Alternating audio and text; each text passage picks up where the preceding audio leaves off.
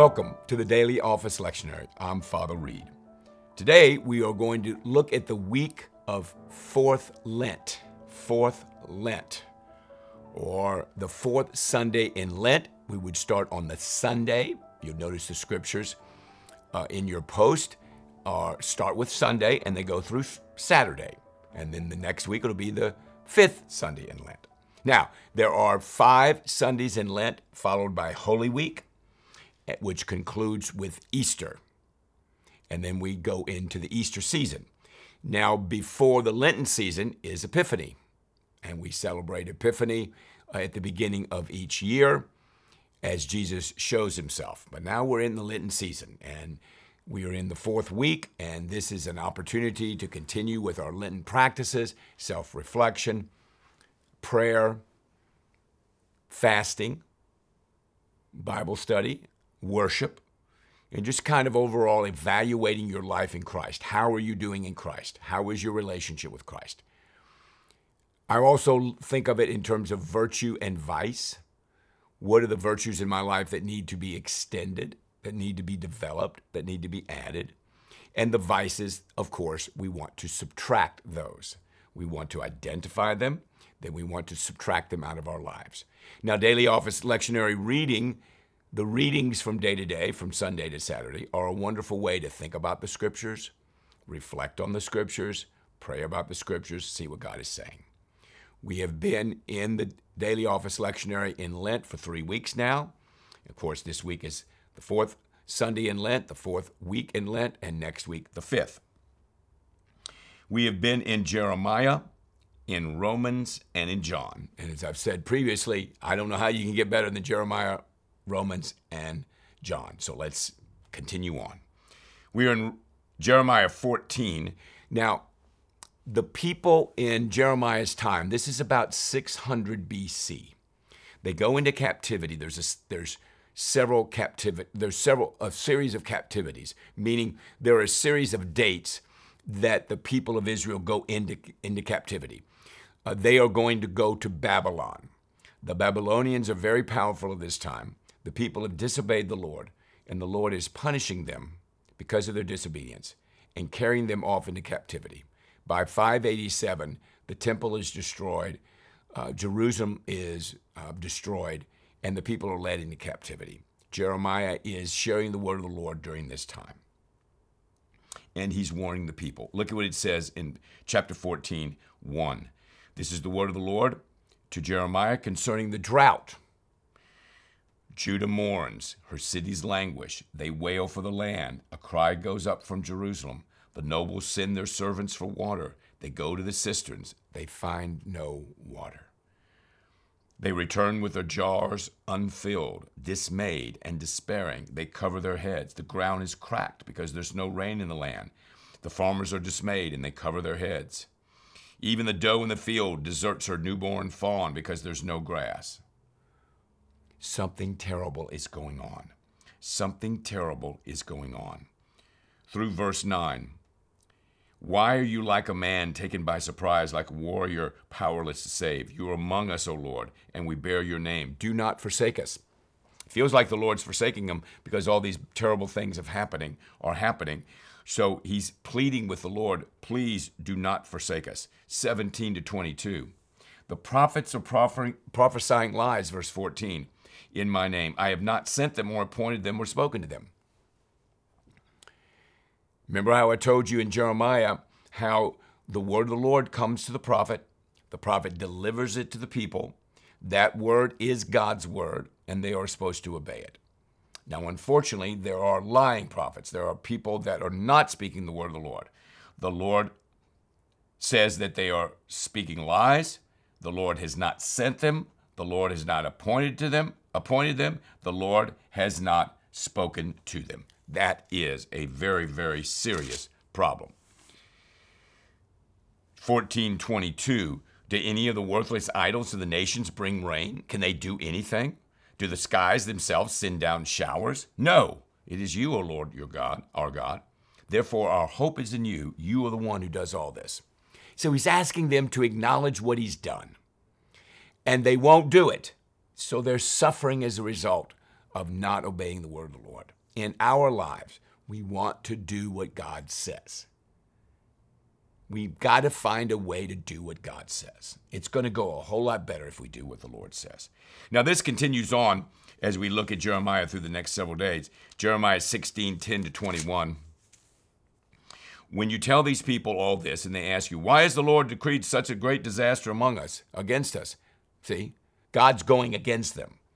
What wrong have we done? What sin have we committed against the Lord our God? Then say to him, verse 11, it is because your fathers forsook me and allowed other gods and served and worshiped them. They forsook me and they did not keep my law. We do what we want to do. We do not keep the law of the Lord. We do not keep the commandments of the Lord. We do our own thing. We go our own way. This will bring disaster upon you. My eyes are on all their ways, 17, verse 17 of 16. They are not hidden from me, nor is their sin concealed from my eyes. I will repay them double for their wickedness and their sin, because they have defiled my land with the lifeless forms of their vile images, and have filled my inheritance with their detestable idols. That is not good. Chapter 17, 19-27. This is what the Lord said to me, go and stand at the gate of the people, through which the kings of Judah go in and out. Stand also at the other gates of Jerusalem. There's gates surround, there are walls around Jerusalem, and there are gates to get in. Okay, protect themselves. Hear the word of the Lord, O kings of Judah and all the people of Judah and everyone living in Jerusalem who come through these gates. This is what the Lord says. And then he tells them the word of the Lord. He shares the word of the Lord with them in 17. In 18, chapter 1 through 11. Verse 7, if at any time I announce that a nation or kingdom is to be uprooted, torn down, and destroyed, and if that nation I warn repents of its evil, remember how important repentance is, repents of its evil, then I will relent and not inflict on it the disaster that I planned. So he says in verse 11, turn from your evil ways, each one of you, and reform your ways and your actions. Great Lenten practice, great Lenten discipline. Verse 12, chapter 18. But they will reply, it's no use. We will continue with our own plans. Each of us will follow the stubbornness of his evil heart. Now the Lord tells them exactly what to do. And they say, nope, we're not going to do that. We're going to continue with our own plans. Enjoy chapter 18. Chapter 22, 13-23. This is judgment against evil kings, 13-23. Woe to him who builds his palace by unrighteousness, his upper rooms by injustice, verse 13, making his countrymen work for nothing, not paying them for their labor. He says, I will build myself a great palace with spacious upper rooms. So he makes large windows in it, panels it with cedar, and decorates it with red. Does it make you a king to have more and more cedar? Did not your father have food and drink? He did what was right and just, so all went well with him. He defended the cause of the poor and needy, verse 16, and so all went well. Is that not what it means to know me, declares the Lord? But your eyes and your heart, verse 17, are set only on dishonest gain, on shedding innocent blood, and on oppression and extortion. The Lord sees what we're doing every day. The Lord watches our going in and our coming out. Be aware of that and act accordingly to the word of the Lord. 23. Now this is positive news. This is where the righteous branch, what Jesus has talked about in Jeremiah. The days are coming, verse 5, declares the Lord, when I will raise up to David a righteous branch, a king who will reign wisely and do what is just and right in the land. In his days, Judah will be saved, and Israel will live in safety. This is the name by which he will be called, the Lord our righteousness.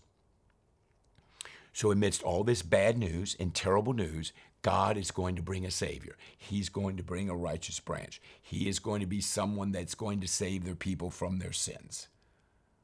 So you have this interplay between both of those things happening in the prophets. It's quite extraordinary. Lastly, on Saturday, we have Jeremiah 23, 9 to 15. Concerning the prophets, my heart is broken within me, God says.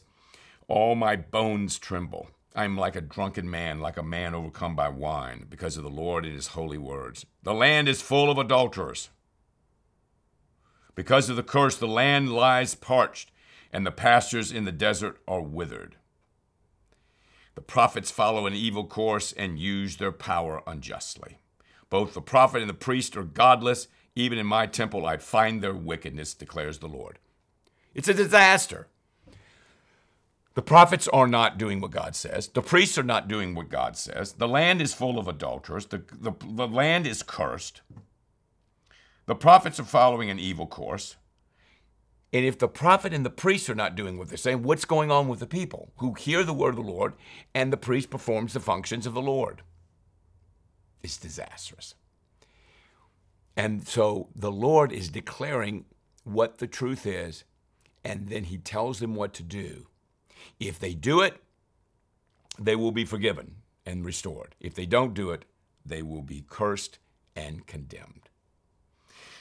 Romans chapter 7 is a very famous chapter in the Bible, and it has to do with the idea of struggling with sin. Now, again, what I'm trying to do is share with you in about a 25-minute period to go over these scriptures for the week of the Old Testament, the New Testament, and the Gospel reading. This is a very complicated chapter, chapter 7, and you can see that we look at that on Monday and Tuesday, and then we look at chapter 8 and chapter 9 the rest of the week. Paul says in verse 15, I do not understand what I do. For what I want to do, I do not do, but what I hate, I do. I'm sure all of us can appreciate that statement. If I do what I do not want to do, I'd agree that the law is good. Verse 17, as it is no longer I myself who do it, but it's sin living in me. The sin that I know that's there is so strong inside of me. I want to do something different, but the sin is killing me. I know that nothing good lives in me, that's in my sinful nature. I can't do anything good, he says. I'm sure you can appreciate that too. For I have the desire to do what is good, but I can't carry it out. Verse 19, for what I do is not the good I want to do. No, the evil I do not want to do. This is what I keep on doing. I don't want to do evil, but I keep doing evil. Now, if I do what I do not want to do, it is no longer I who do it, but it is sin living in me that does it. The sinfulness in my life, in my sinful nature, is causing me to do things I don't want to do, that I know is wrong, but I do it anyway. I find this law at work. When I want to do good, verse 21, evil is right there with me. For in my inner being, I delight in God's law. I want to do what God says. But I see another law at work in the members of my body, waging war against the law of my mind and making me a prisoner of the law of sin at work within my members. What a wretched man I am. Who will rescue me from this body of death? Verse 25. Thanks be to God, Jesus Christ, our Lord. The rescuer is Jesus. That's the only way you're going to get rescued from this problem. And from what I read to you from 14 on, all of us can identify with. We do things we don't want to do. We do things we know are wrong. We do it anyway. Who's going to rescue me? Because if I don't get rescued, I've got a very serious problem. That leads us into one of the great chapters of the Bible, and that is Romans 8. Therefore, there's no condemnation for those who are in Christ Jesus. There's no more condemnation. If you are in Christ today, there is no condemnation. You are protected from the curse of the law. You are protected from the condemnation of God. Now, if you are outside of Christ, you are not protected. Let me be very clear. You're either in Christ or you're not in Christ. If you're not in Christ, you are not protected. If you're in Christ, you are. Because, he says, through Christ Jesus, the law of the Spirit of life set me free from the law of sin and death. The law of sin and death was killing me, chapter 7 of Romans. I'm now been forgiven. This is what Lent is all about. It's the preparation for being forgiven, confessing your sins, confessing your wrongdoing, getting in right standing with God. And then, of course, Easter, we thank God for the resurrection power of the Lord, which saves us from our sins. For what the law was powerless to do in verse 3, chapter 8, in that it was weakened by the sinful nature, God did by sending his Son into the likeness of sinful man to be a sin offering. And so he condemned sin in sinful man in order that the righteous requirements of the law might be fully met in us, who do not live according to the sinful nature, but according to the Spirit. He says, verse 6, the mind of sinful man is death, but the mind controlled by the Spirit is life and peace. Two things working: the sinful nature or being in Christ. If you're in Christ, you're saved, and you have all these wonderful blessings. If you live according to the sinful nature, you will die. But if Christ is in you, verse 10, your body is dead because of sin, yet your spirit is alive because of righteousness. Verse 15, you did not receive a spirit that makes you a slave again to fear, but you received the spirit of sonship. And by him we cry, Abba, Father. The Spirit himself testifies with our spirit that we are God's children. Now, verse 17, if we are children, then we are heirs, heirs of God, and co-heirs with Christ, if indeed we share in his sufferings, that we may also share in his glory. Chapter 8 is a very, very, very important chapter. So we want to be led by the Spirit of God. We do not want to be led by the flesh. The flesh has been killed in Christ. The sinful nature has been forgiven in Christ. He took upon himself our sins that our sinful nature produces. Remember, I said that in chapter 7. Okay? So we know that in all things God works for the good of those who love him, verse 28 of chapter 8, who have been called according to his purpose. So what shall we say in response to this, verse 31? If God is for us, who can be against us? Think about that. It's a great question. If God is for you, who can be against you? Answer, nobody. Because God's greater than anything, even death and even sin.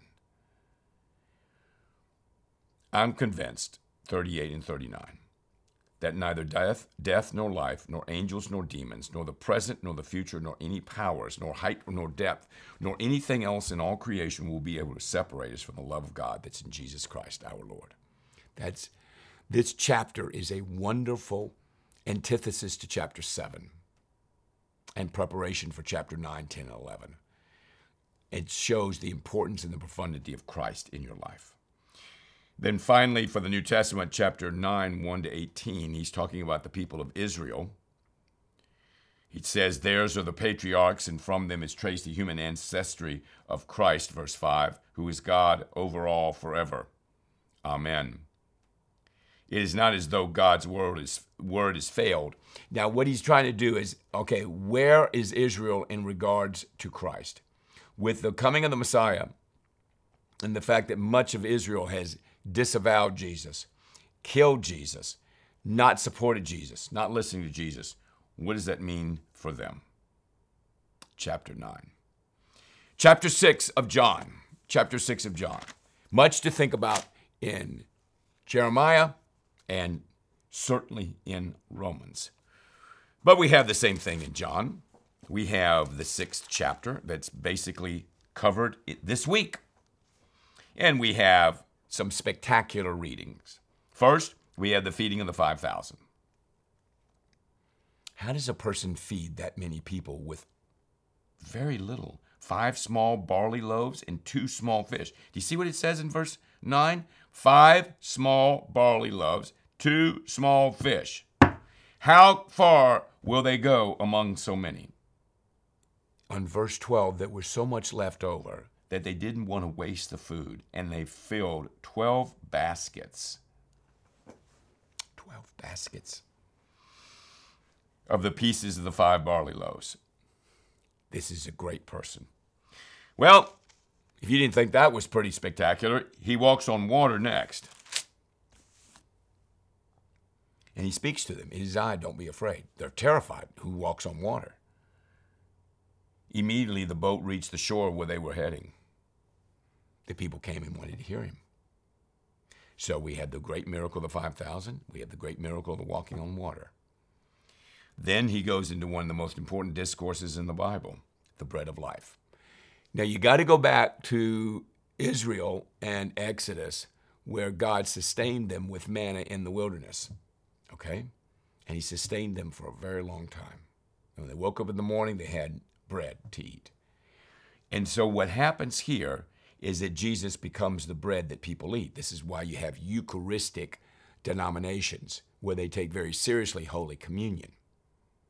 And they take very seriously the body and blood of Christ. And they see that as a representation of being fed by the Lord on a regular basis. What does he say in verse 27? Do not work for food that spoils, but for food that endures to eternal life, which the Son of Man will give you. Don't worry about eating every day with food that might spoil. You need to be concerned with the food that endures to eternal life, that has a supernatural quality to it, that will sustain you no matter where or when or how. So Jesus is placing our emphasis in our daily living not on temporal reality, but on eternal reality. And he reminds us of that throughout the scriptures. Then they talk about a miraculous sign. And then he says very extraordinarily in verse 35, I am the bread of life. He who comes to me will never go hungry. So they are going to be satisfied eternally. He's not satisfying them physically. He's satisfying their soul. Big difference. And he who believes in me will never be thirsty. Okay? It's going to be fantastic. I've come down from heaven, verse 38, not to do my will, but to do the will of him who sent me. My Father's will, verse 40, is that everyone who looks to the Son and believes in him shall have eternal life, and I will raise him up at the last day. So this is about salvation, and this is about daily sustenance by Jesus to us, to the believer, on a daily basis in terms of their spirituality, not in terms of their physicality. That's the food we eat on a daily basis. He said, don't worry about that. This is a salvation issue. This is about eternity. I tell you the truth, he who believes has everlasting life. Verse 47 of chapter 6. Well, they have lots of arguments as you read that long chapter, and I hope you will enjoy it very much this week. And then the disciples start saying, this is a hard teaching, verse 60. Who can accept it? Aware that the disciples were grumbling, Jesus said to them, does this offend you? What if you see the Son of Man ascend to where he was before? The Spirit gives life. The flesh counts for nothing. The words I've spoken to you are spirit and they are life. Yet some of you do not believe. In the end, it's about belief. It's about salvation. It's about thinking about these scriptures and praying about them, as we saw in Romans chapter 7. And of course, Jeremiah was constantly contemplating what God was saying and then watching the people respond to it, listening to how they respond to it. And Jesus is doing the same thing. So you have these three incredible people, Jeremiah, the prophet, Paul, the apostle, Jesus Christ. And they are dealing with issues of their day, and they are sharing the word of the Lord with the people. And so we get, on a weekly basis and on a daily basis, weekly basis to share with you, daily basis to read and pray about what is being said in the scriptures. I hope and pray that you'll continue to have a holy Lent, that these scriptures that you and I share on a daily basis will bring you much blessing, much insight, and much wisdom. God bless you, and we'll see you next week.